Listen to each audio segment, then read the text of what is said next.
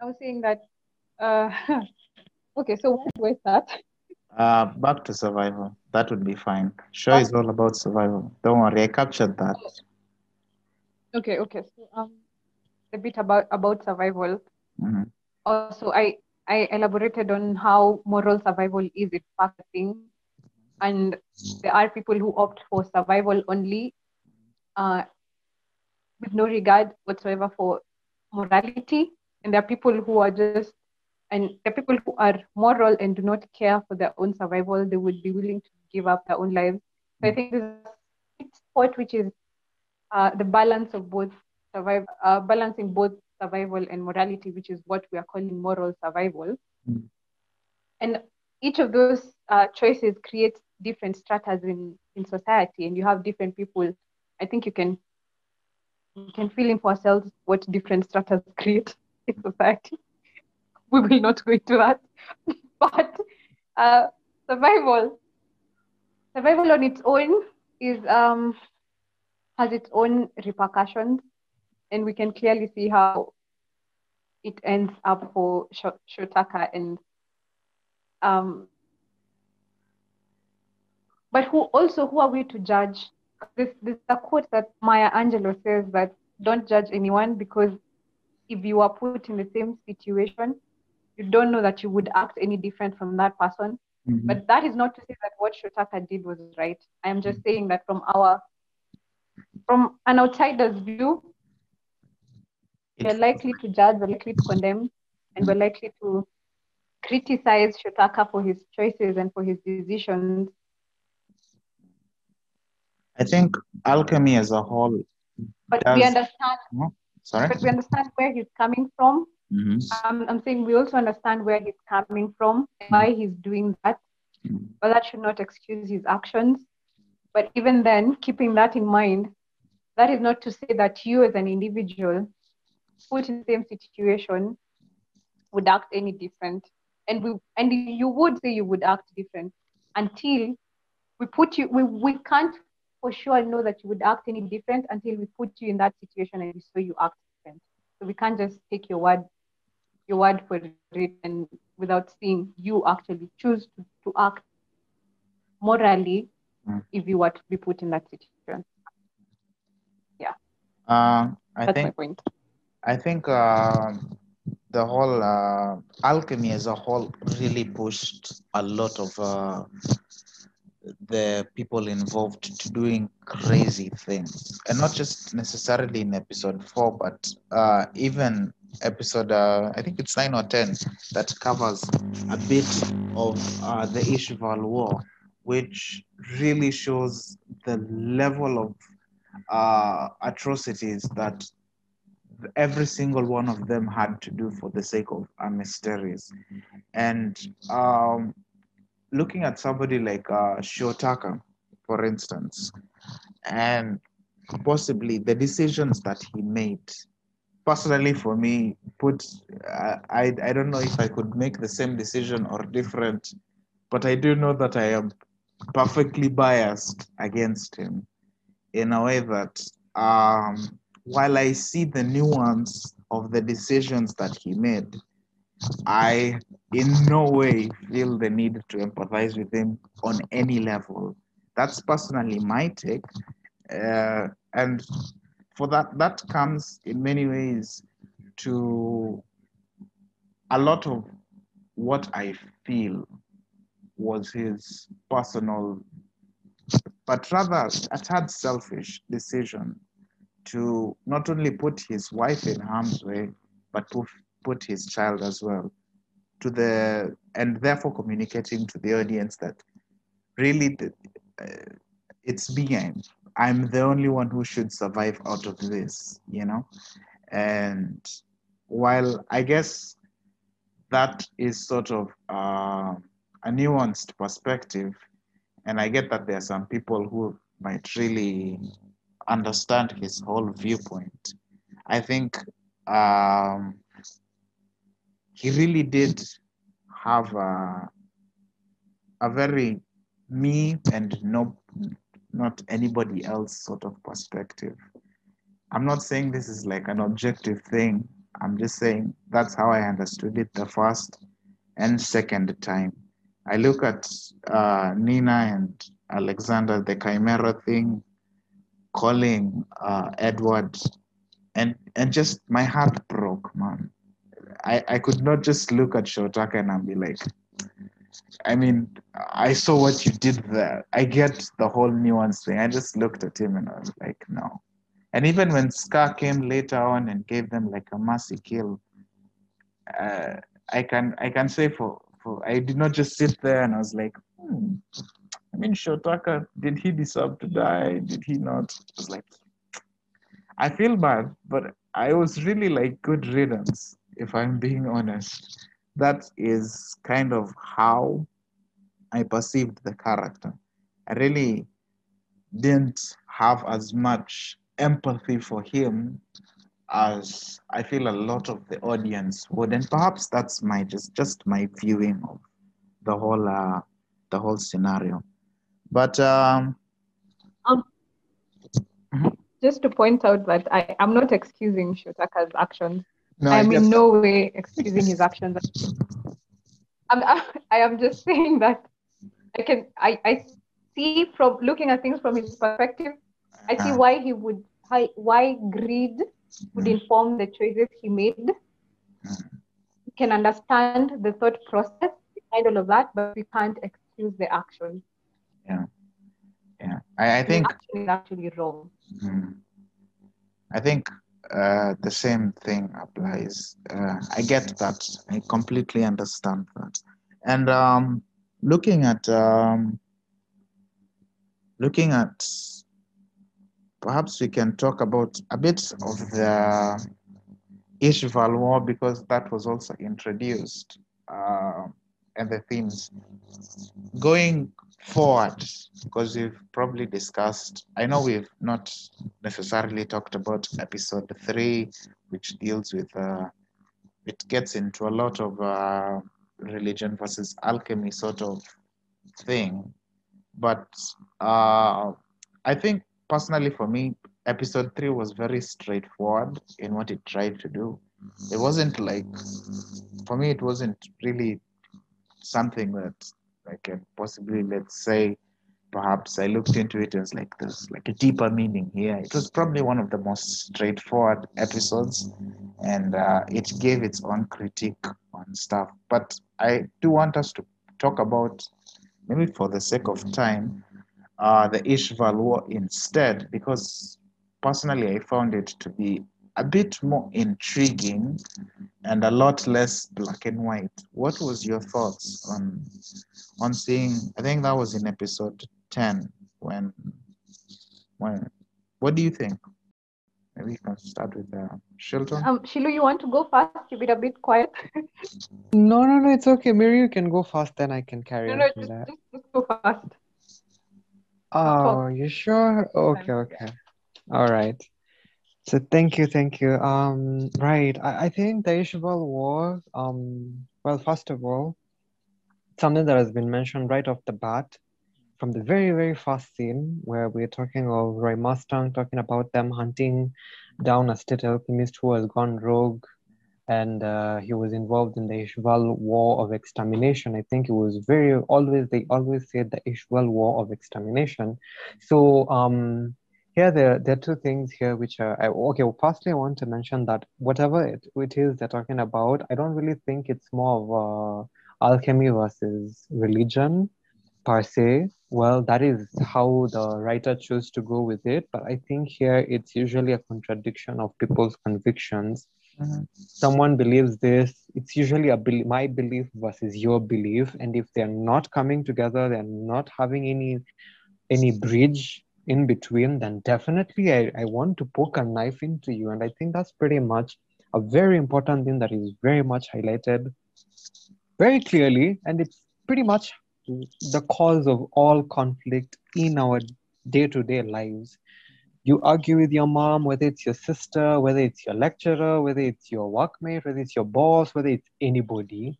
It's usually a battle between convictions, whether the parallels may be religion versus science, flat earthers versus, around whatever you get. I mean, I think there's something very important that is portrayed there, that it's never wars and never conflict never comes out of a specific thing like religion and war. Because if you also look at them, the reason why Scar truly goes on a vengeance spree, even though he keeps using God as an excuse, and God knows everybody who has waged war on this planet so far has been in the name of God, which is very important. It was very much highlighted there.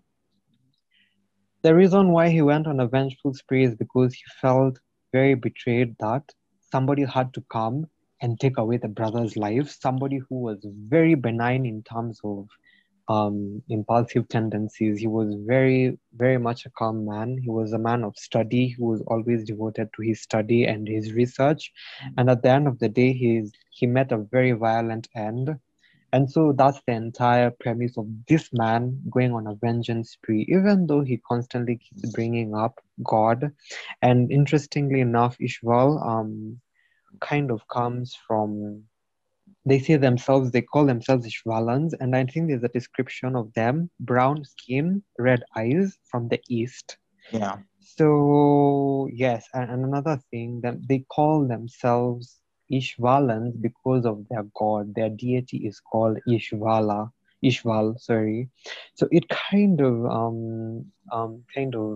of brought me this idea. Today we have been talking about Mesopotamian religion, like pantheon, like how there's an Ishtar, but then again, that's just me on a whim. Sorry, I'm not really saying that that's what it is, but it kind of also reminded me of the Hindu tradition, where Hindus have, or people who live in India, the name of the country was named after a particular person who has been deified, at least in terms of the history of the nation. The nation itself is called Bharata because India is actually a name which is Greek in origin, literally Greek in origin. But not to veer off from the topic, I think there was that very important thing that was portrayed or put across, that it's never about A or B or C or D. That's never the reason for conflict.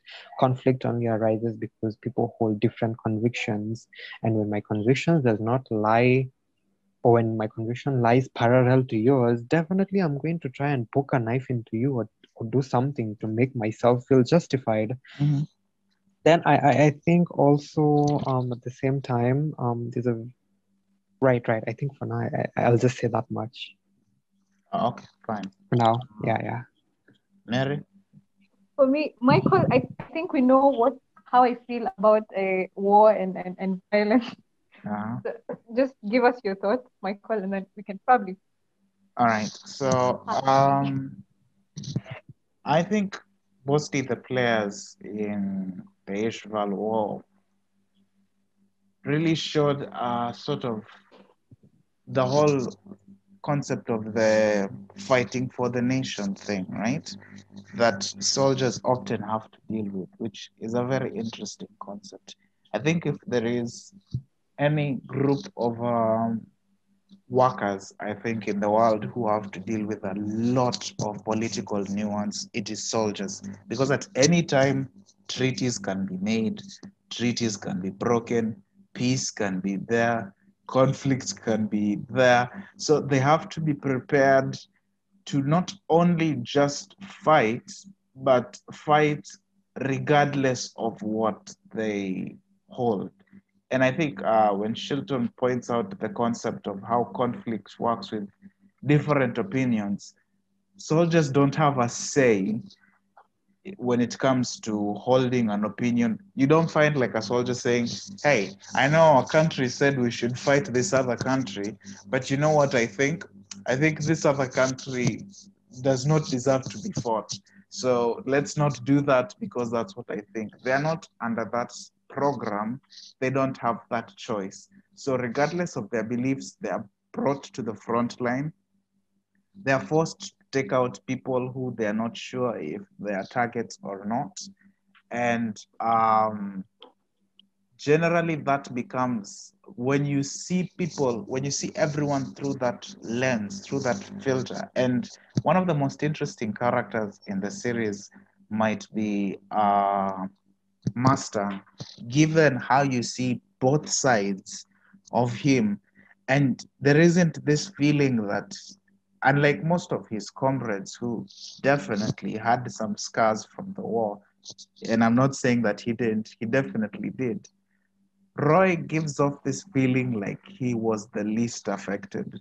Like this sort of thing happens. He is so used to political bureaucracy that he will legitimately say that he wants to be the Führer in his office when he is sure that Bradley is around and can possibly listen to his like the whole thing that he's trying to say. And so when you see a character like that, um, comparing that to somebody like Alex, who afterwards we are like, man, this was terrible to you.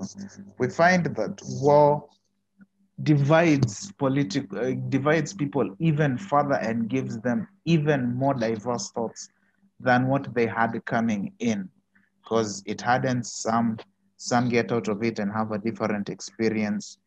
But all in all, everyone can agree that it was never a good one. It was a very much one sided slaughter, and people definitely finding ways to attack the other side as much as possible. And one thing the show, I'll agree, one thing the show did well was it did not take the time to answer the question of whether Ishval's were completely innocent in the whole thing. It did give enough context for us to know that it was a one sided war, but anything beyond that is pretty hazy, and different circumstances show that, when you look at characters like Scar, who came out of the whole thing, that even though it was a one-sided massacre, if the Ishvals were given the same opportunity, would they have done something different?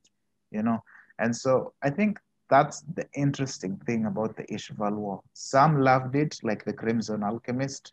Some were okay with the aspects, not completely, but to the point where it didn't. It was like, yeah, it happened, and some were definitely scarred. That's the most interesting thing I think I got from that experience. Yeah, to be fair, Right, that's right. true. To be fair, that's true. So there's something I wanted to first confirm. Michael, you talked about Roy Mustang in this, the way he is. He's very straightforward with what he wants. He tends to be rough around the edges. Very. But one thing you cannot ignore, he does get the job done. And I think to a lot of viewers, Roy might come off as somebody who is very insensitive and selfish. But if you remember, there's a certain scene where he was talking to Hughes when they were starting, right before starting, I think when they were just being absorbed into the into the as state alchemist and being absorbed into the political system itself so that they could prepare for war. And well, not necessarily for war, but when they were starting off as alchemists, right? As state Yeah. alchemists. And I remember there was a point where he says they're going to do their best to make things work well at the top so that the little people in society, people who don't have much access to this power and privilege, can be able to help those who are also in a position not to help themselves, since they'll be able to take off the load. Personally, I think from the very, very beginning, from episode one, Roy comes off as a very strong, pragmatic character, pragmatic, all the time pragmatic. He seems like he's very, very rough and very insensitive to everything around him. But I think in the entire show, he's the only man who can truly see the entire picture, at least stay true to what he really wants to idealize or what he wants to see materialize, that which is his ideal. And his ideal was he definitely wants people to live a very fulfilling life. From him saying that doing things which will make work easier for the people in society so that they can all keep helping each other. And I think, as like you said, getting in a political ambience or in a political environment, there's definitely a certain tack that you must pick up in terms of how you go about the interactions with the people around you. And he clearly identifies and he's able to identify this. And that's why I think even though he keeps saying he wants to become Fury, and probably the people are like, yeah, I don't see that happening with Bradley around. I think he says it not because he's overconfident or overambitious, but he just truly knows that if he goes by this, if he follows this path he has set for himself, he definitely will realize what he needs to do. But I think somewhere later along the show, at the very almost the conclusion, he does get overwhelmed, or be, he he does get overcome by the emotion when he's Especially after fighting the whole last. And everything. right. Yeah. And he starts losing sight and focus to what he really wants to idealize, and his pragmatism just volatilizes away when Mm. he goes all out against last. And Maria, not Maria Ross, sorry, God, I've forgotten her name, and though she's so full of spunk. Uh, The please, okay, Please, Hawkeye, right? please, She's okay. the one who, yeah, she's the one who truly understands Mustang properly, Yeah. and that's why she was the one who was able. That's why she was able to, bring him back to his sensibilities, at least to his sensibilities. So that anyway, but it also goes to show that no matter how well grounded somebody is, it's just as easy to lose sight and focus of what you are when you're overwhelmed by the chaos of the situation or the events that you're going through at that time. Mm. True. And that Mm, eventually war breaks people. It's not like you can. definitely. At some point, you just you just break down. Either that, or you Right. become notoriously tough, like later on when you meet the character of Olivier, who is Mm, just tough as nails. But unless you're that, there's a good chance you just break apart. And I think this is interesting.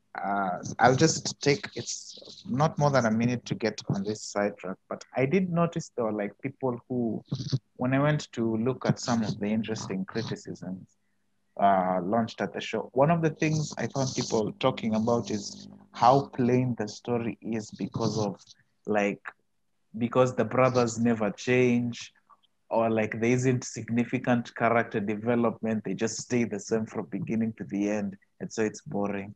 I looked at it and I was like, mm, how? And how are we mm, watching the same series altogether? Because to be fair, Full Metal Alchemist takes the one a very interesting risk, especially with the Brotherhood adaptation. The biggest mm, decision that the Elric brothers make, which is to completely let go of, well, to sideline their fears so that they can join the war, the army, and finally be able to find answers for what they need. That is a decision that is made in one episode and it is almost never returned to. That's a very big decision. And the show puts it in one episode and continues with it. It is a very big risk. And I think it pays off because with everything going on around in Full Metal Alchemist Brotherhood, I don't think we needed any more drama than it already had. I don't think mm, we were like things like the brothers are fighting, or like they have different opinions halfway, and then the story was so intricate that it could not allow for that. And I feel like if any more was added to it, the story would have broken at the seams, to be honest. And so that right. was just something I wanted to point out because I really felt it was a very, very dumb analysis, to be fair. Could I add to that? You can. Follow up, maybe? All right. For anybody who didn't appreciate that much, honestly, that's that's their bad. They're missing out on everything. That just shows how far, how involved, how invested the person was in watching. That's just my personal criticism about it. But thank you. I kind of wanted to delve into that as well. I think it wasn't much of a risk, from my opinion, from how I look at it. I don't think it was a risk. I think it was very much deliberate. And it's something that most people would think it's a risk because the way we live right now, like how Mary was trying to explain about survival and keeping moral and survival, moral survival modes of living. Um, it's very important. I think it's very, very important where you see the character of Alphonse and Elric, I mean, and Edward really shining out as individuals who are still young, but my God, you'd think they have lived lifetimes, they've garnered lifetimes of experience in terms of how they relate to the characters, the other characters, in terms of how they express how they are. I don't think it was meant to be bland. I think it was meant to show the idealistic way of what it means to be a human being. And I think from just this, you can tell who is a great human being, who is a good human being, and who's a bad human being. Because I don't think necessarily there is such a clear-cut description or set of of traits that make you bad. I think you that's something that only society coins for you or coins to you, depending on how you choose to act at critical moments in life. And I think this persistence about them, the consistency, the fact that they are not willing to yield their own morals, or not even morals. I don't think it's much of morals because everything Edward says and Alphonse says in defense to what they say, they're kids, obviously. Mm. In terms of exposure to the world, there is not much exposure, but the kind of logic and sensibilities they have. Right. What was I saying? Sorry. From what they are talking, from how they are, obviously, definitely adults are in a better position to argue about these things. But as you notice throughout the entire show, there's one thing that never leaves Edward and Alphonse at all times. There is never a justification for taking life. However you look at it, there's never a justification for waging war. But I think along the lines, you start to understand also that you can't also sit idly by when things happen. You have to act as you're required to act in the moment. And another thing Edward and Alphonse kind of bring up to the surface is that people don't do bad things when they're not aware. Until now, they need somebody to come and correct them or show them the right path. People are always aware. It's just that their desires, they have an investment in their own desires that they must realize, or in whatever it is that they have developed as personalities for themselves. Mm. So I don't think whomever said that really kind of took time to really understand what was being portrayed, because I don't feel it's a matter of being bland and stagnant when it comes to the description of these two boys all throughout the entire scene. I think even you might agree Mm. at the end of it, if you were to look at these people, who was great, who was good, who was bad, definitely Alphonse and Edward stand out as great, despite what people might think, despite their naivete sometimes. It might seem like naivete, but I think they are willing to see the world as it is and use their sensibilities to make an appropriate conclusion to something before they take action, which most adults don't. It goes to show you that the more people grow up, the more and more infantile they become. And honestly, for me, I think after now knowing that whomever wrote it, well, even before knowing, I was always like, this, whomever authored this was a genius, because they're really touching into almost every aspect that a personality of a human being can take, and they've clearly painted it very well, very well. Honestly, I think there's nothing other than something like Fate series, which I think has also been developed very well. We'll get there. I don't think We'll get anything has, I don't think anything has come close to exploring what it is to be at least a human being, at least in terms of the psychological space that we kind of possess and the Mm. body that we are. Anyway, I think what it is to become a human being, at least in terms of physical existence, right? I don't think any other show, for me personally, has really described it as well as Full Metal Alchemist Brotherhood. So I think the last few minutes we'll talk about what was your favorite point in the first 10 episodes, and then we can end it at that, and then we'll move on to something else.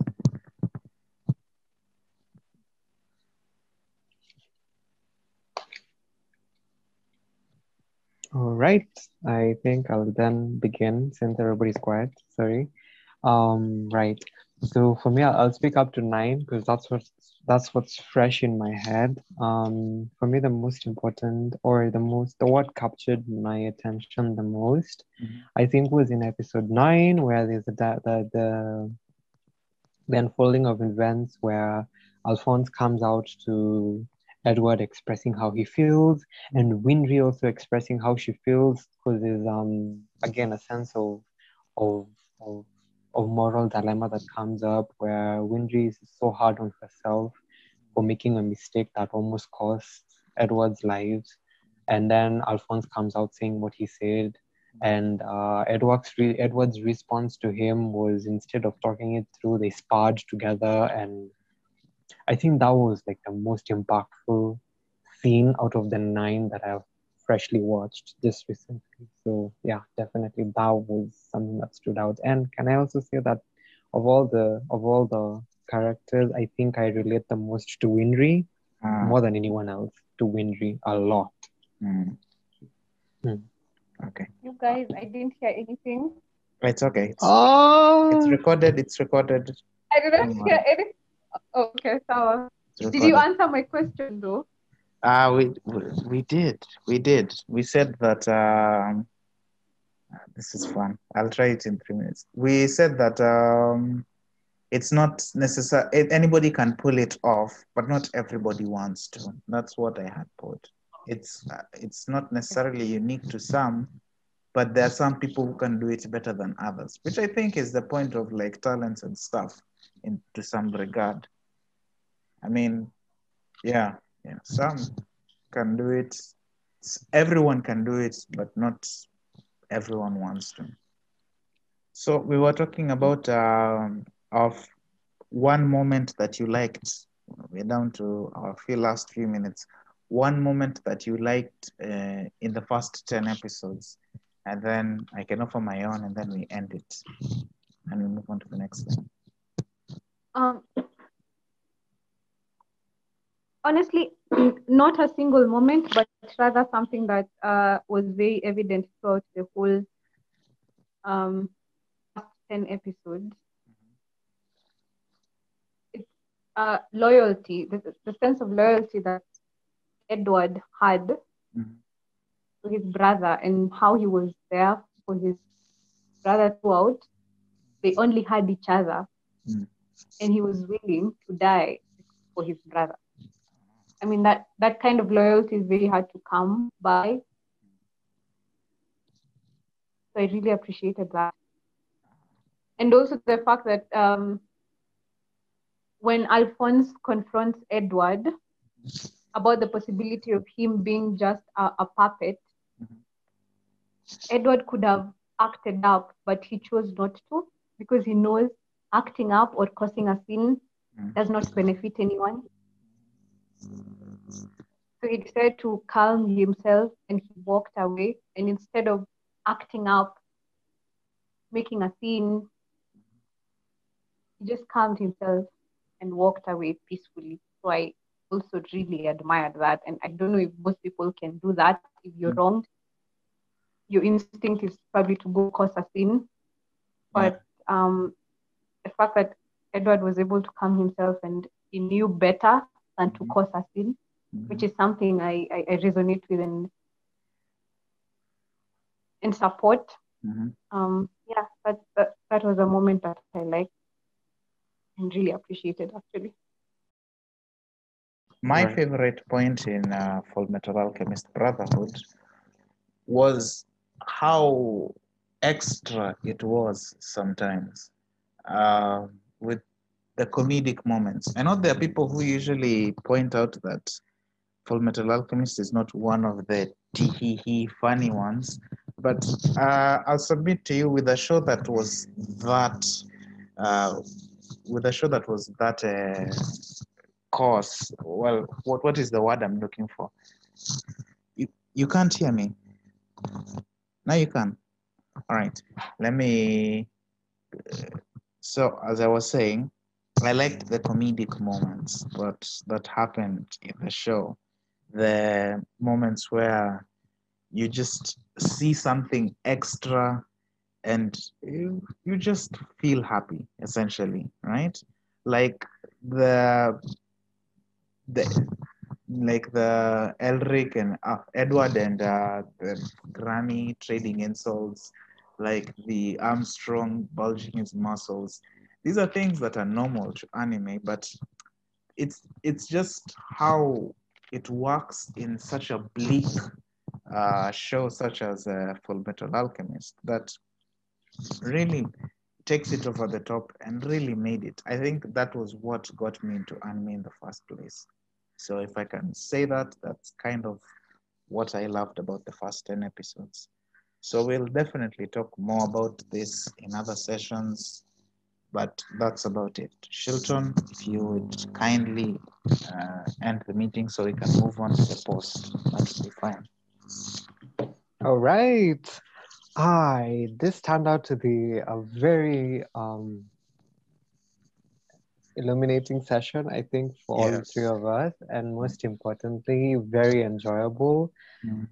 I was very scared and skeptical of how it would proceed, but it turned out better than anyone would expect, to be honest, right? Yeah, yeah. So, yeah, I think today was a success personally, and I can't wait for the podcast to launch and see what people think about it. I think the other podcast is pretty much breaking traction, but thank you, dear listeners, for tuning in to this session of Savoir. And we hope that you do enjoy what we have created today for you. All the best and Godspeed.